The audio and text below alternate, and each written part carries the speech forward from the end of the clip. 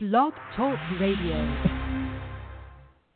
Jean-Luc, Jordy Specs, mysteries on the holodecks, asteroids, triple droids, telepathic betazoids, transporter, deadly claw, visitor from LA Law, photons, no Kirk, captain has gone berserk, shuttlecraft, Council Troy, Dr. Crusher's little boy, Klingon rights, parasites, new heights, phaser fights, Data's head, Tasha's dead, Riker's hanging by a thread, celebration, transformations, everyone to battle station. Start the series.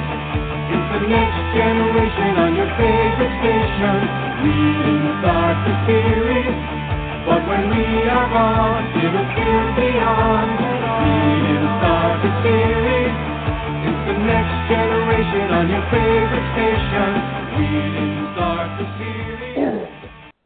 Well, good evening, Trekkies and Trekkers around the globe. It's time for another episode of...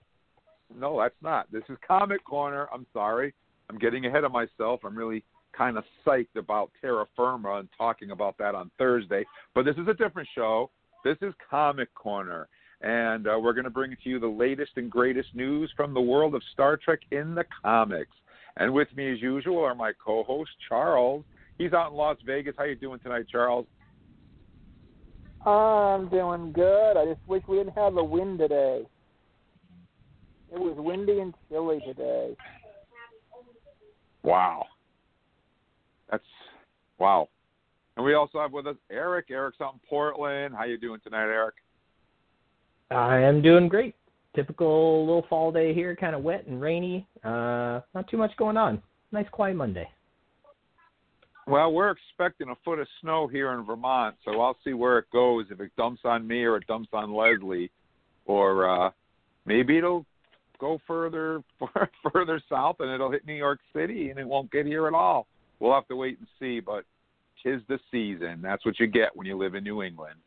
You get snow. So that's the deal. It is what it is. But I just wanted to say that congratulations to Joe Biden. We officially have a new president. It's over. The Electoral College has said Joe Biden is our next president. So let's all get together. Let's start the healing process. Let's get behind our new president and our vice president and get this COVID thing under control so that we can get back out. I can dress up as a Klingon and wave my bat'leth around because, God, I miss that. I miss that like you can't understand. And just get back to our normal lives. So let's try to make a New Year's resolution and make that happen. So anyways, without any further ado, let's dive right into Comic Corner. The first book we're going to talk about is the final story in the Deep Space Nine book, Too Long a Sacrifice. And,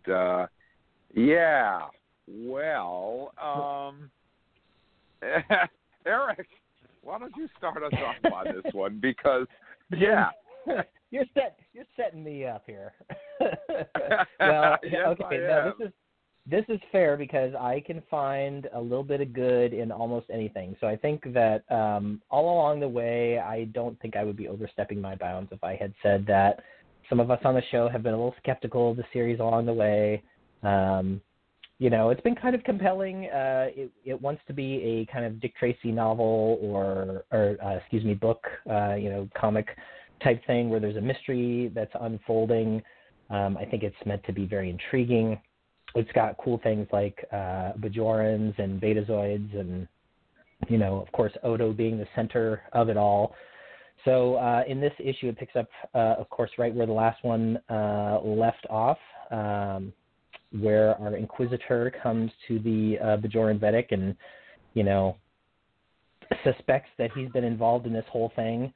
Is basically he mind scans the dude and finds out that he's not involved. And so there's a little bit of backlash from that because then both he and Odo are puzzled again and sort of, stuck with not really knowing what's going on. And then there's a scene a little bit after that where they go to the cafe there, the cafe that was blown up at the beginning of the series, which has now been rebuilt by Cisco, and it's run by this woman named Lavin or Lavin. I'm going to say Lavin. That it's Lavin. And just by chance, as they're kind of sitting there being served, the Betazoid Inquisitor is able to kind of inadvertently, I guess, mind scan Levin and instantly finds out, guess what, Jim? It was her I was shocked. all along. I was stunned. My mouth hit the floor. I was totally, I did not see that coming. It caught me completely off guard. So I do not think that I would be outside my purview if I were to say that I believe it was after we read the first issue and we talked about it. Jim said something akin to, it better not be the establishment runner or this whole thing is going to be junk. And now I guess I'll let Jim tell you his opinion here in a minute. But that being said, it was interesting that when he mind scans her, he kind of gets a insight into what her life was like under Cardassian occupation on the station there, and so I do think that part was interesting. They devoted several pages to it. I think it was 2 or 3 pages to that at least, and in fact they showed how her kind of mental state sort of deteriorated after the Cardassians killed her brother. And she got to kind of plotting and executing revenge to such a degree that she even started killing people who may or may not have been originally involved in everything that was going on the station. Some of these Ferengi that we've seen die throughout the series, to name a few. So I do think that those pages were kind of interesting to see what motivated her to kind of blow up her shop at the beginning. And actually the story unfolds in a pretty logical way. I think the only... I will say that I did, if I kind of take away the fact that I already knew whodunit before we got here, I did actually kind of like this book. I thought that the book itself kind of unfolded in kind of an interesting way. It has like a nice chase after she's sort of discovered and runs away. There's the flashback scene that I just talked about. The very, very ending is kind of lame. I think the last page is kind of stinky, personally. But I do think there's some good stuff in this book. It's too bad that it was so obvious who it was all along. So I kind of like this book, but it's not like what I would consider, one of the upper ones that we've read recently. That's my opinion. What do you think, Charles? I kind of agree. I like the blue effect with the backstory. Mm-hmm. I liked how they went to shades of blue when she's looking in the past. Yeah, nice memory thing of how she did things, why she did things. I think Odo figured it out. I think Odo figured it out after Bennett. Because he sits there and says, let's go to lunch. And he specifically wants to go to that restaurant. And I think he had a plan. I think he wanted the other detective to see her. Oh, interesting. See if he could pick something up there. I think Odo suddenly suspected it was her, and he needed him to get the truth. This is the one case where he was actually successful in actually getting out the full truth of what we were looking for. I like that it's explanation. Interesting how far she can get through that space station without getting captured.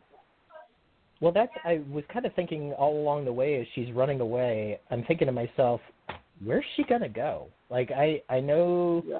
DS9 does have a seedy underbelly. It's got kind of its own little underworld, but it's not like it's a station. Like she's not going anywhere. Yeah. She's going to steal the ship, right?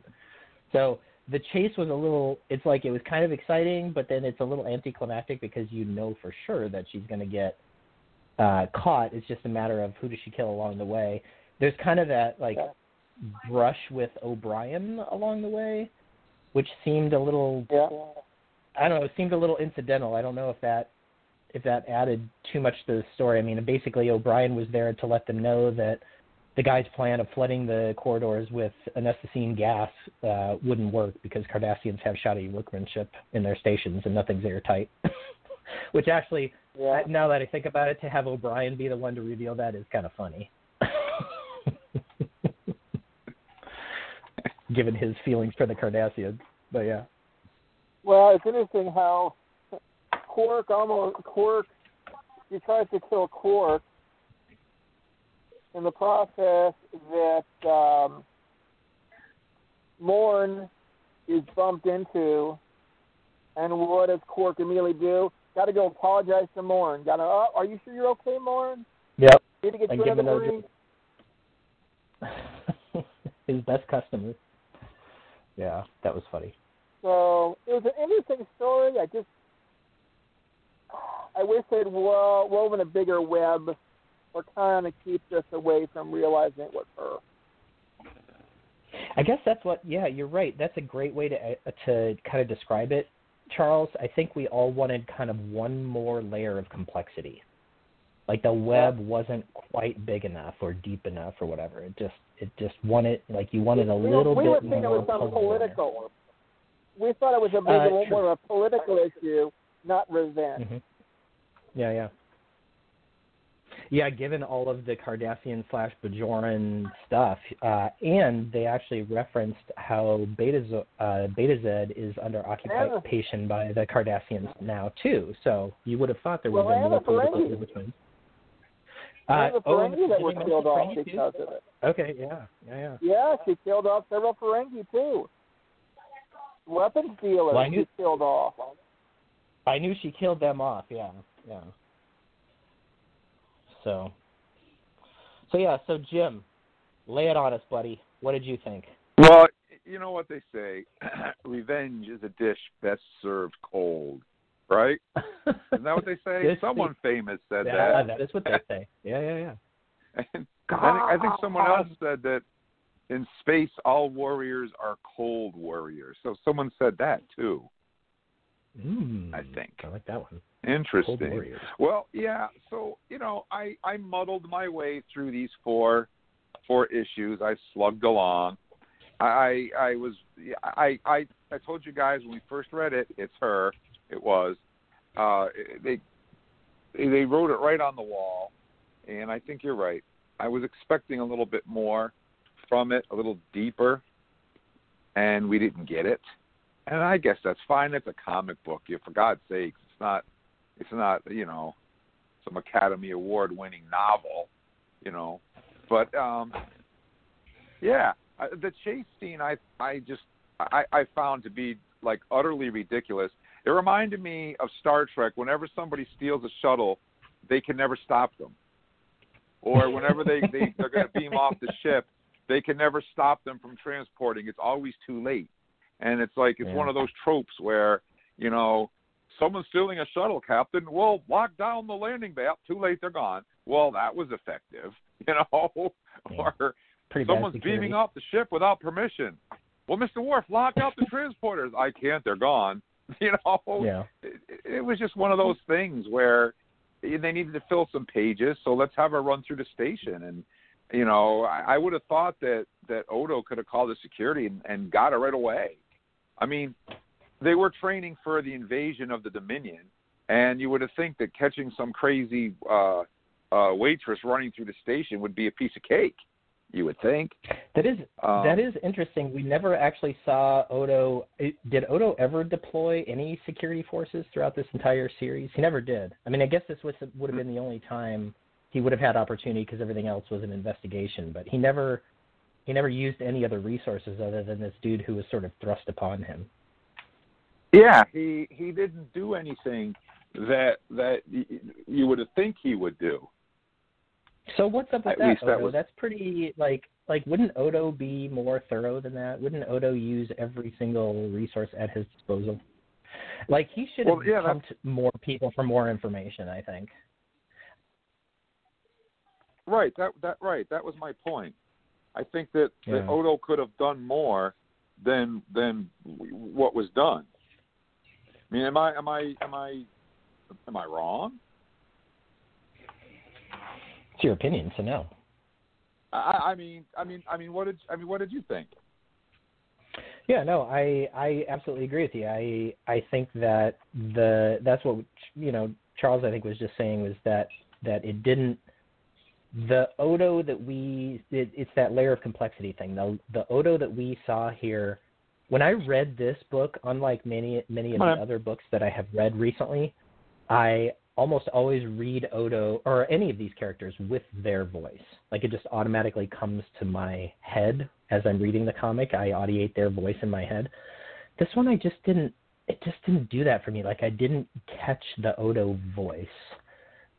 Maybe it was the lack of dialogue. There were a lot of pages that were kind of like pretty sparse for dialogue. Of course, there were some that were very dense as well. But the layer of complexity in the, like, what would Odo actually do if it was Odo from DS9? He would certainly have consulted. I mean, he did go to the underground once, kind of got a false lead on some Noskins, some other things. But to have it lead in a circle right back around to where it started. I mean, I know a lot of science fiction is kind of written that way. It sort of ends where it begins. But in this case, because it's a mystery, to have it, like you were just saying, Jim, presented straight away, and then to have that sort of suspicion come true was like, And I think that part of this is because we have very high expectations. Man, IDW has been putting out some amazing, amazing, amazing comics. Like some of the best comics, Star Trek comics I've read, have come out over the last 2 or 3 years. So obviously our bar has been set very high. And when something just is kind of like doesn't quite get there, maybe we're a little critical of it. So it's not a bad book. It's not a bad series. It just kind of the Discovery books that we've been reading, the comic books, the Discovery comics that we've been reading, those are have been top-notch. Nothing but top notch. You know, they've been like right there. I found this one to be very disappointing. I was very disappointed. I didn't like the covers. This cover was probably the best of the 4, but that's not saying a lot. Okay. This one was kind of interesting. I mean, it has kind of that bluish thing that Charles was talking about, the memory thing kind of around the bottom side of it, and then Odo in color, and it looks like one of those cool movie posters where you get a bunch of faces of characters that are going to be in that episode or that movie. And I particularly like the Bashir. Bashir looks really intense. It's like Bashir from when the restaurant originally got blown up, when he and Garrick were there, and he's like, everything's happening right now. So yeah, it's a good looking cover, probably the best of the series. I would agree. Yeah, the cover was, I mean, for the cover was better than the book itself in this particular case, I thought. But I was very disappointed in these 4 issues. I really, really was. Now, do you think we were disappointed? Do you think you were disappointed because they were bad, or because we have high expectations, or do you think it's a combination of both? Well, to be honest with you, Odo's not my favorite Deep Space Nine character to begin with, and I've never been a huge Odo fan. I've always kind of gravitated towards maybe Major Kira, Dax, maybe Worf for sure. But Odo was always my least favorite character on Deep Space Nine, so I wasn't really, excited to get an Odo story. He's not my favorite character, so that didn't help. The covers were kind of bland. That didn't help either. Some of the artwork in the books were really good, but others were lacking. So there's that. The story kind of crawled along. Didn't really build up like a good mystery, When I read them, I look at them like an episode. That's the way, And like you, I usually read them when I'm reading it in the voice, And this one I didn't quite do that because, it just didn't have that episodic, that Star Trek episode feel about it. I'm not really sure why, but I did enjoy. I mean, I don't like to there's a lot of negativity in the world, and I don't like to be one of those negative Nelly naysayer hater people. That's not my thing. But I did really like seeing the seedy underbelly of the station, and that's something we never saw on the TV show. Really, I thought that was so cool when they went there and we actually got to see it. And that, because Deep Space Nine, there was a lot more to explore on Deep Space Nine, I feel, that they never really got a chance to do. And seeing the shady underbelly of the station is one of those things. We know it's there, but we've never seen it. We've seen the promenade. We've seen Quark's dealings with the shady underbelly, but we've never actually seen it. Well, Odo took us there. We went there in this book, and that was cool. And, there's Ferengis down there wheeling and dealing and selling arms and, card players and things, all kinds of shady stuff going on. And that was really cool, I thought, to give us a side of Deep Space Nine that we'd never really seen before. That was awesome. And the beta, when they talked about Betazoid being occupied, I thought that was a nice thing to throw in there, and how this guy was dealing, with that, with Bajor being occupied, and how he felt about his planet being occupied. That was a cool little tidbit that was thrown in there as well. So there were some good things. On that front, Jim, there was actually that one part that I did like in this one where he's talking about, the kind of psychological damage that occupation does and how that would be super magnified on a planet full of empaths, right? So I did think that was kind of an interesting thing to think about, because we get a little microcosm of it during TNG when we see how Troy is sometimes affected by things around her, how her emotions change based on the sort of empathic vibes that she's picking up out there. But I had never actually kind of imagined that on a planetary scale, and this book does bring up the occupation of Beta Z as, that could be potentially super brutal for these people. Yeah, I did enjoy that. I did like that aspect of it. I thought that was interesting. And the Morn thing, like Charles said, I thought it was great. Because Morn can really get out of control, He can get very boisterous and get out of control if you don't calm him down. So I thought that was great when Quark runs over and gets him another drink and makes sure he's happy. I thought that was great. That was a really fun callback to Deep Space Nine. And if you think about it, I bet nobody has run up a larger bill at Quark's than Morn, given how often we see him at the bar. So he's a very good customer. I did. I enjoyed seeing Morn and that little comedy. Well, I don't know if it was comedy, but just a couple little squares about Morn and Quark. I thought that was great. I enjoyed that. I really enjoyed that. But overall though, I wasn't overly impressed with the book, with the 4 books myself. Yeah. I would like to see actually more kind of detective-y stories. I think that this is a cool format, and I do actually, as a guy who is an Odo person, I did like Odo. I could see getting into a story like this, but let's make it, maybe it was too short. Maybe they were constrained by how much they had to accomplish in the number of issues they had. Let's make it a 6 or a 12 issue. We've seen from year 5 how you can do really cool long story arcs over like 12 issues. So maybe that's a cool way to explore this sort of story in the future, if IDW chooses to again. Well, it'd be interesting to see how this comic sold compared to some of the other ones more recently. I bet that most people who are buying Star Trek comics are probably subscribers anyway, so they're buying it, whether it's any good or not. But it would be interesting to see if maybe this one didn't sell quite as well. Well, I said, to me, the most important part of a comic book is the cover. It's got to be. The cover has got to make you want to buy the book. Absolutely. If the cover's drab and colorless and lifeless, you're going to flip right by it and pick a different book. That's what makes comic book cover art so fascinating. And a lot of times, the comic book cover might have nothing to do with the book itself, but that never stopped you from buying it. And the covers on these were just, Some of the alternate covers I thought should have been on the book. We talked about this earlier. So the cover's got to grab you. It's got to be colorful. It's got to be vibrant. It's got to jump out at you. This one didn't do that. And it actually was a perfect representation of the way the book was. It was kind of dark.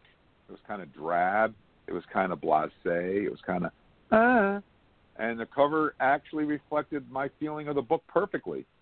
So I guess I'm complaining about nothing. So, well, yeah, I mean, maybe what we want is we want Dixon Hill. Maybe that's what we want. Instead of Odo. Yeah. I don't know. I think because I like the gumshoe thing, right? I love old timey noir detective stories. Those are I totally dig that kind of genre, and I love it intermixed with Star Trek. It just that's so cool. Maybe it needs to be Jean-Luc. I liked the Odo War thing, and that went away. Yeah. Yeah, that's true. We never really get to see Odo and Worf because they're Odo and Worf are different sides of the same coin. Where Worf's a security guy, and so is Odo, but Odo's a security guy to the teeth, whereas Worf's like, well, we can go slap him around and he'll talk. So they're different. Right. And I was really getting in, and I'm a huge Worf guy, so when I got an opportunity to see Worf and Odo work together, I was like, maybe this won't be that bad. But then it disappeared. It just kind of evaporated. Yeah, we got the character instead. Yeah, we got this other dude showing up. So I thought that the Worf Odo dynamic would have been fun to explore a little further. But there you go. So what would you rate the book, Charles, on a scale of 1 to 10? How much would you recommend not just the book. How about the book and the whole series in general? Because this is the final one in the story. I think the whole series, I'll give it a 7. I enjoyed it. They could have done a lot more with it. 7. That's not a bad score. Much more generous than me. Not bad. Eric, how about you? I kind of feel like I'll be a little generous from my point of view. I'll give it a 6.5. My heart actually tells me it's probably closer to a 6. Yeah, 6.25. That's my final answer. 6.25. Yeah, I was thinking 5.5, 5.8, maybe. Not quite a 6. Because I knew who it was right from the first page of the first issue. I told you guys, it's her. and yeah, I think it was 5.8. I wouldn't recommend this book. If you were going to read a Star Trek book, if you were looking for something to read, I would pass this one by. I wouldn't even bother picking it up.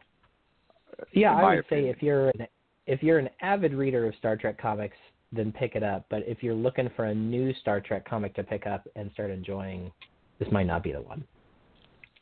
No, you go with Year 5. Go with some of the Discovery stuff that's great, particularly The Light of Kahless. I thought that was a great Discovery series that we read. The Mirror Universe series was also good, and that might be relevant to what's going on Discovery this week. Who knows? You'll have to check that out. But at any rate, there's our scores, and we're sticking to them. But now we're going to talk about Star Trek Year 5, issue 15 and 16. And I will say that the covers on these books don't disappoint. They're vibrant, colorful.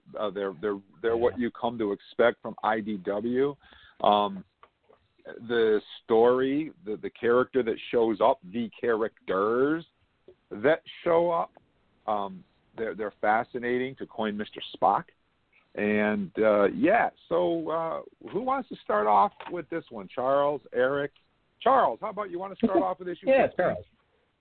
Okay. Well, this one kind of started getting me off thinking, well, I guess. But I think it was the end of the book that caught my attention. But as we start in issue 15, we can see the Enterprise flying around, and the Attorney General that we just saw in the last episode talking with Kirk, and basically it comes down to we need to go spy on looking at the Originists, because the Originists are trying to get a candidate for the President of the Federation, and they're very worried about the candidate. So Kirk talks with Spock, and Spock's very hesitant to be involved right now. Spock's got something on his mind. But that they decide to send down Scotty and Bright Eyes. I still have not figured out why they sent Bright Eyes down. But they send him down the planet. And we get to Andor, the capital city of Andoria. So we get to visit Andoria and visit the leader of Andoria. And they're discussing their plan, the political plan. And we find out who their candidate is as he walks into the door. Spoiler alert, Hardcore Fenton Mudd shows up with one of his android. Yeah. And I'm like, oh no, not Harry Mudd. And I'm like, oh, Friend Kirk. My dear old friend, yeah. Friend Kirk. Yeah, and not just any Harry Mudd, right, Charles? Oh, he's the future Federation president. It's Hardcore Fenton Mudd, an older Harry Mudd. And they definitely show the fact that their displeasure of them picking Hardcore in here. But he goes into details of how he's changed, how he left planet, and how he's changed to try to improve himself. And his assistant, which we believe, which is another one of the androids. So we get through more discussion and debate over it. And Scotty thinks he can try dealing with the android. While poor Bright Eye still doesn't understand what's going on. He tries to come up with a plan to deal with the android and gets the wind knocked out of him trying. Careful of her backhand. Some ideas in her head, so we go to Hardcore and to see him discussing with his secretary things going on. And the last page is the one that got me. It's like, oh, now things are getting interesting. And should we spoil it to who shows up? Mm-hmm. Yeah, wait a second. Wait, before we do that, though, you got to do Black alert, y'all. We are about to make the jump to some serious spoiler territory.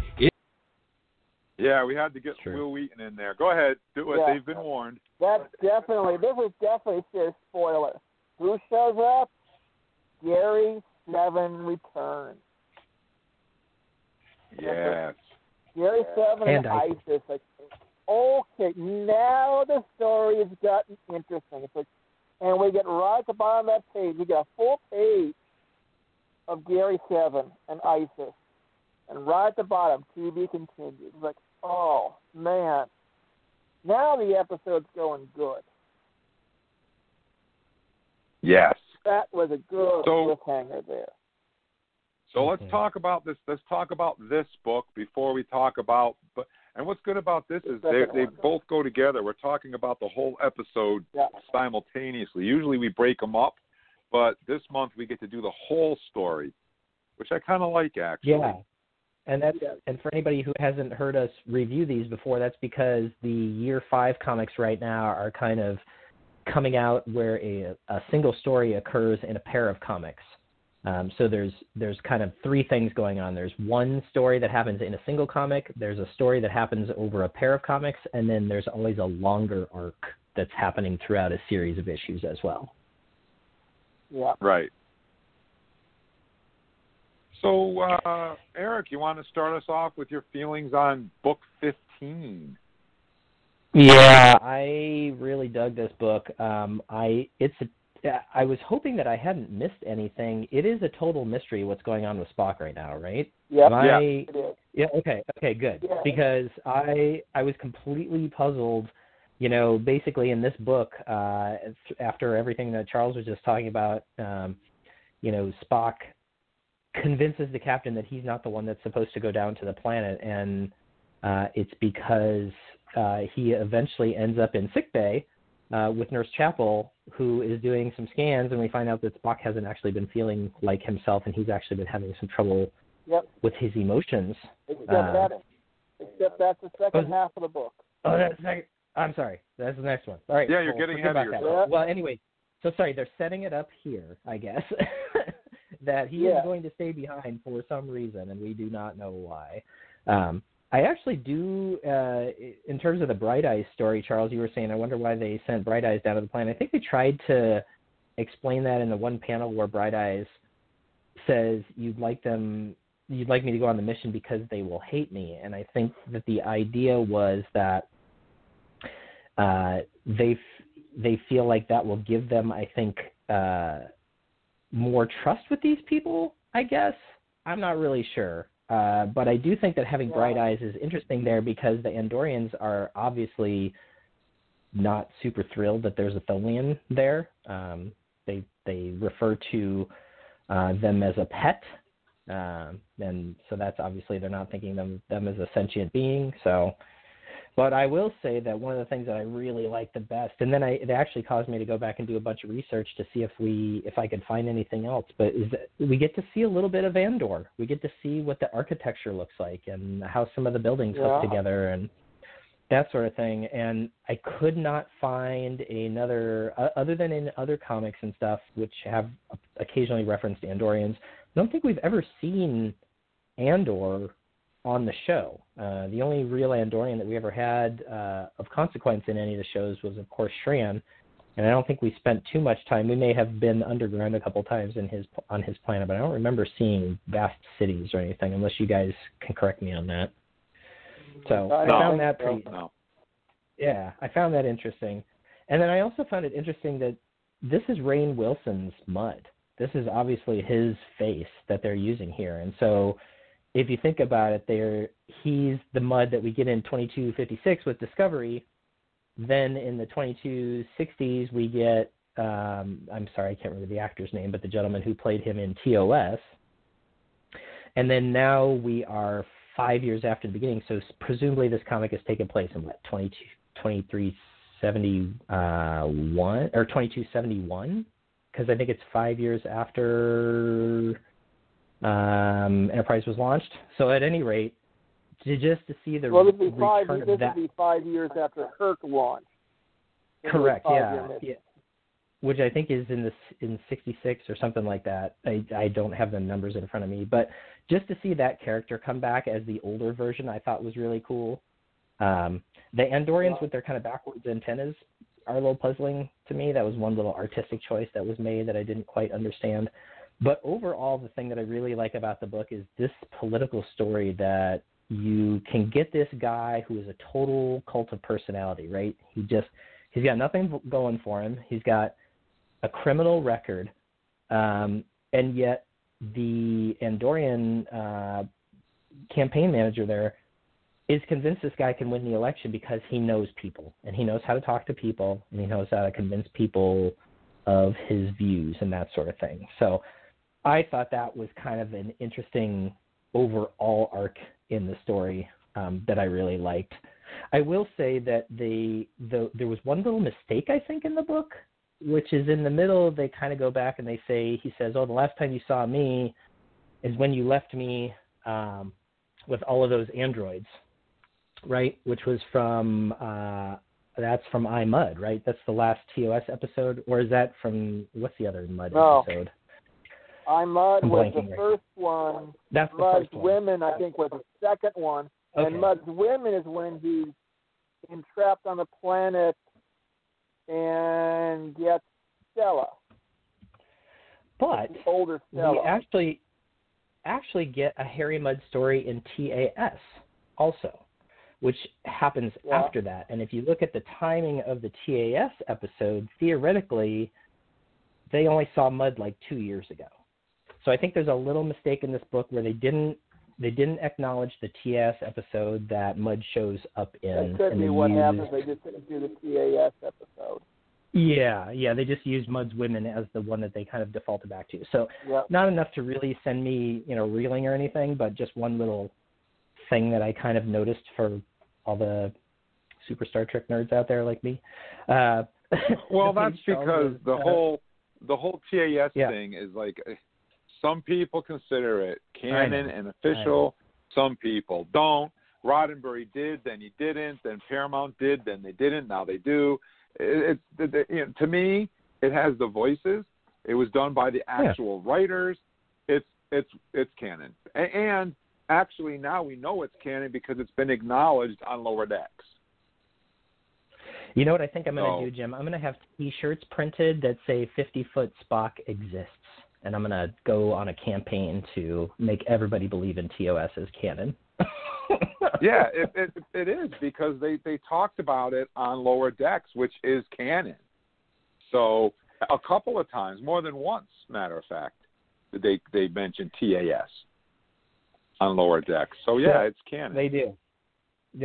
So I do, as Charles was describing, I love the page where Scotty is kind of stalking the android and then he gets whacked. There's 2 pages that are literally just him kind of sneaking up behind her, and then he kind of gets caught, and then he gets nailed and almost gets knocked out. Hilarious. And I was so excited when Gary Seven showed up at the end.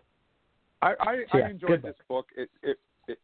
It reminded me a lot of what's going on in the political world today here in the United States. And it was like a mirror for what's going on here. And so I picked up on that. The what did they call them? The originalists? Is that what they were called? Originalists. Yeah. They were kind of, like isolationist type of people. And sending Bright Eyes down there was kind of like Kirk's way of throwing them off balance. And I thought that was great to send him down there. And it's great that we have that character still hanging around the Enterprise. It doesn't make any sense, but it's great that he's there, because they did the same thing. I think I mentioned this earlier. Back in the 80s, after Star Trek 3, we actually get Moss on the Enterprise as the first Klingon officer. So he hangs around on the Enterprise even though, there's no Klingons. He's on the Enterprise because, they captured him. So they wrote the character into the comic books, even though it doesn't make sense Star Trek-wise. And it was great to see things from a Klingon perspective long before Worf, long before any of this other stuff. And I think it's great that we get to see Bright Eyes and we get to see things from his perspective and his relationship with the crew. And I think that's great. I really like that character and what they're doing with him and how we're learning about the Federation through his eyes. I think that's great. I really enjoyed that part of the story immensely, actually. So I'm glad Bright they Eyes did is that. one of my favorite characters because you get to see things almost through a child's eyes. When they ask questions, they ask questions with almost childlike simplicity that kind of makes everybody double think. Are you going to hurt them? Are you going, simple things like that make you kind of think, well, gosh, I guess that is what I'm suggesting that I'm going to do. So that character almost functions as a little bit of a conscience for some of these other crew members. So I think that's very interesting. And I just think it's cool to have one, a Tholian on the ship as a regular character, and two, a character that even before Adir Tal here identifies in a gender-neutral way as they, and that's just kind of getting it into the vocabulary of folks who are reading the book. So, very interesting character. I agree, Jeff. And I also like the relationship that's developed between him and Scotty too. I think that's an interesting dynamic that they've created there. Yeah, absolutely. Bright Eyes and Scotty have a really cool friendship brewing, and I think that Scotty is actually one of the ones who's benefiting from this perspective that I was just talking about, where he's kind of getting, he's checking himself against Bright Eyes' suggestions, and I think that's a good thing. I think it kind of shows that Star Trek idea that, we're all a lot stronger when we kind of work together on something and we accept each other's ideas every once in a while and sort of approach every situation without pride or that kind of thing, but just with an open mind, like, oh yeah, maybe I should check myself.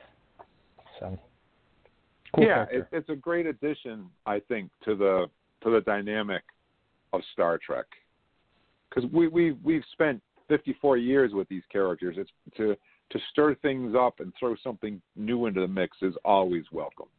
So I'm really glad that they added Bright Eyes. Harry Mudd. Yeah, I thought the Harry Mudd was great. I liked the artwork, how it was the Rainn Wilson Harry Mudd from Discovery. I thought that was great. It resembled more of him, than I must admit, he looked really good in the book. On the cover, though, when I saw the cover of this book, I thought it was Chris Pine Kirk holding the flag and not Harry Mudd. Like, when you look at his face, he looks like Chris Pine Kirk with a beard. Yeah. Yeah. But overall, though, I thought that the artwork in this book was great. The colors and the layout of the panels, the way it moved when you were going through the pages was great. The cover with the flag and the Federation was kind of like Sans Iwo Jima-y, like John Wayne-ish. Planting of the American flag type of deal.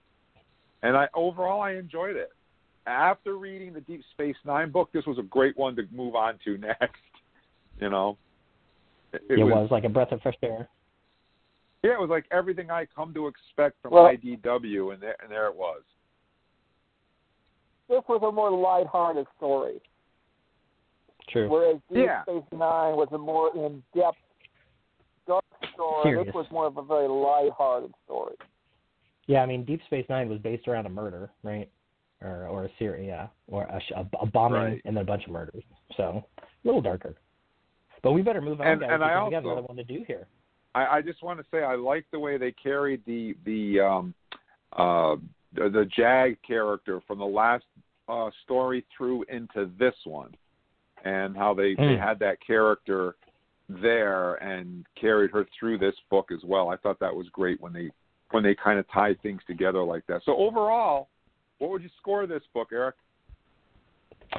Super solid book. Let's give it, it didn't blow my mind, but I really dug it, so I will give it an 8.5. That's excellent. Excellent. Charles? It wasn't quite grabbing me to really the last slide, but I think with the last slide, I'll bump it to an 8. Yeah, and I think I'm right there with you guys. I think 8.3-ish, 8.4-ish, really. So yeah, colors. I like the artwork. I like the story. I like the characters. This was what you've come to expect from IDW. So Eric, you want to wrap us up with issue 16? Sure, absolutely. So issue 16, of course, is the second half of the Harry Mudd story. And it's really cool because it starts out with a kind of almost like political commercial where you get Harry Mudd saying, don't you want a world that's better? And don't you want something where, the people who started the whole thing come first and, all of this kind of stuff. And I'm the one who can help you build that future. So it starts with a really, really kind of funny political campaign thing, which I thought was hilarious. You move into some Kirk logs, which I do like. But what's interesting in this one is I think that the Kirk logs in this one just basically the message is Kirk hates politics, and that's about it. And he can see right through Harry Mudd, and he knows that this is all going to go bad. So he just kind of has to wait and see how it's going to go bad before he can do anything about it. So that I think is frustrating for Kirk. So it's testing his patience a little bit. And in this series where we have a Kirk who's already been through a lot, I mean, those first 12 issues for him were kind of brutal. And now he's in a few other tense situations. So that keeps it going. And then Gary Seven comes back into the show, and we actually kind of find out that, of course, he's got a secret agenda. We don't know what it is. We know it involves the future because that's where he's from. And he says somewhere in this book that he's got to kind of make sure that things happen the way that they're supposed to happen, which time travel, don't think about it too hard, people. It'll hurt your brain. But he is definitely involved, and he is definitely a Harry Mudd advocate. He wants Harry Mudd to be in this position that he's in right now, where he's at least running for president. So I think that's super interesting. This book, I guess, is the one that has a little bit more of the relationship between Bright Eyes and Scotty that we started talking about a little bit. And this is the one that has more of the lines about where Bright Eyes is actually acting as Scotty's conscience. So I obviously like that part of this book. We get more scenes with Nurse Chapel and Spock, which I think are very touching and very nice. Yeah. I think for the first time we get kind of a recognition. Well, maybe not for the first time because there's kind of instances of it in TOS too, but here it's kind of more overt, where Spock absolutely knows that Nurse Chapel is totally in love with him. And she's kind of giving him dreamy eyes as she's telling him that so far everything's okay and that he can still be on duty.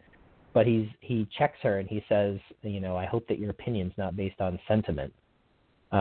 So I thought that was kind of cool because that shows a growth of that relationship that never became a relationship, I guess, or never became the relationship that Chapel wanted, I'll say. So I really liked that scene with Scotty and Spock and Chapel. Then we get some Scotty, more of him and the android, which is really cool. And then we get, of course, the twist where we find out what Mudd's actually up to, and we get my absolute favorite page of the whole comic, which is why I kind of plowed through because I wanted to get to this page. There's a page where Mudd is holding his political campaign manager hostage, has a gun to her head, is dragging her into a shuttle. You turn the page. The top panel of the page shows that Spock has suddenly shown up behind them. He grabs Mudd and pinches his neck. Mudd passes out. And then Spock's like, Captain, it appears to me that any diplomatic discussions had come to an end. My apologies if I've interrupted. And Kirk says, apology accepted, Mr. Spock. So, yeah. Best page in the whole book, in my opinion, just like classic Spock. He just shows up, boom, Vulcan neck pinch, game over. The book ends with, I think, still a bit of a mystery. We see Gary Seven again in the end here, and he's talking to this person who now also seems to be having a direct connection to some other originalis, and we see multiple races. We see a Tellarite, we see a Vulcan, a couple other races there. So there's definitely a conspiracy going on behind the scenes here, and we definitely know she's involved, and we know that she knows who Gary Seven is, and that Gary Seven is definitely involved in the mystery too. So we get a little bit of closure. Well, we get closure of the Mud story, I'll say, but we definitely have more Gary 7 coming, I think, which is exciting to me. Well, and Gary 7's been carrying on through the whole. He's been the thread through a lot of the books so far. He's like an ongoing. He's like a Q. He's ongoing. Yeah. But I think he's trying to adjust the election to the direction it needs to go. That this person, I think, might be the right person, right candidate.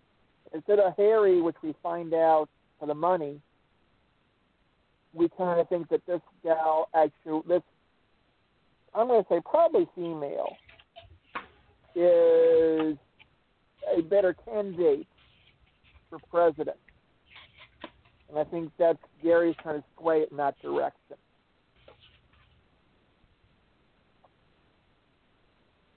Yeah. Right. Yeah. So, I agree. So good book. Good book. Yeah. Yeah, I enjoyed it too. I thought that I really enjoyed it. I thought the everything about it was good. I like the colors. I like the cover. I like the story. I like the flow. I like the layout of the panels. I like the characterizations in it. This 15 and 16 I thought were really good bookends for each other and really enjoyable. Absolutely. Yeah, it's funny. It's funny because I found myself smiling several times as I was reading this book, and I was realizing that, you know, a story doesn't have to be a happy story to make me smile, but there are some things in here that are clever or ironic or tropey that do make me smile while I'm reading it. And I think these two issues are, I agree, Jim, an excellent continuation of the series. And you get kind of a very familiar but fresh and new Harry Mudd story, which is fun. Yeah, Harry Mudd's always fun. Yeah. So, Charles, what would you, scale of 1 to 10, what would you give this one? This one, especially how the story went, I'll go to 8.2. I'll increase mine from the base of 8. 8.2? Yeah. What about you, Eric? Yeah, I think I may have liked this one slightly less than the first issue, but only very slightly. So I'm just going to stay right in that same range of 8.5 for me. Very good. Yeah, I think I'm right there with you, 8.5. I enjoyed these two books, and I'm looking forward to seeing what Gary 7 has going on in issue number 17. I'm looking forward to it. We know so little. Well, guys, we know so little about him, and there's so much to learn. It's great. I love it. It is. And of course, with the temporal accords now, we know that he can't be that far from the future. Otherwise, time travel is outlawed. That's right. So, he can't be from super far in the future. So Interesting. At any rate, we're just about out of time. Well, to get us ready, looking it up so far, Wednesday, December 30th will be the release of Year 5, Issue 17. And so far, January 6th is the release of Issue 18. We can pair these together. And we also have 7 of 9 Voyager story, too. We have 7 of 9 Voyager. The first one is out. And next one comes out this Wednesday. Yeah. Actually, I've got on Amazon, according to Amazon, I've got December 30th for issue 2 of Voyager. Well, we got a bunch of holidays coming up here, which is going to throw a lot of monkey wrenches into our plans. We're going to have to tap dance on a landmine here to figure out how we're going to fit everything in, but we'll make it happen. We'll make it happen. Yep.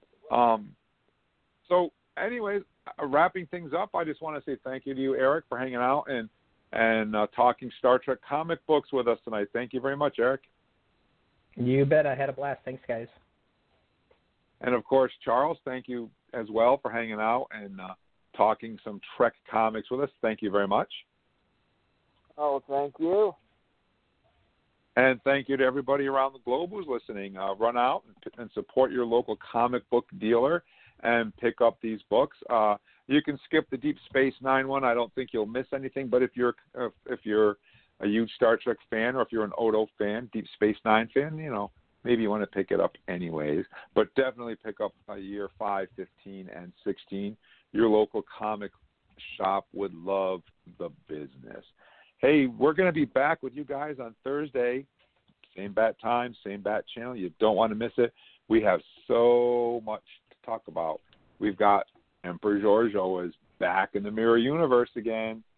Can't wait to talk about that. We also have Mandalorian to discuss. All of that and so much more on Trek Talking and Beyond Thursday night at 7:30. Please check it out. Look us up on Facebook, Trek Talking and Beyond. Spell that all out. Like and follow us there so you never miss a show. Tell us where you're from. We might give you a fan shout-out. You never can tell. So at any rate, thank you very much. I'm Uncle Jim. I really appreciate you guys hanging out with us.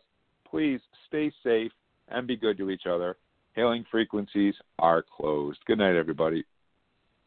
Night. Live long and prosper. Let's see what's out there. Engage.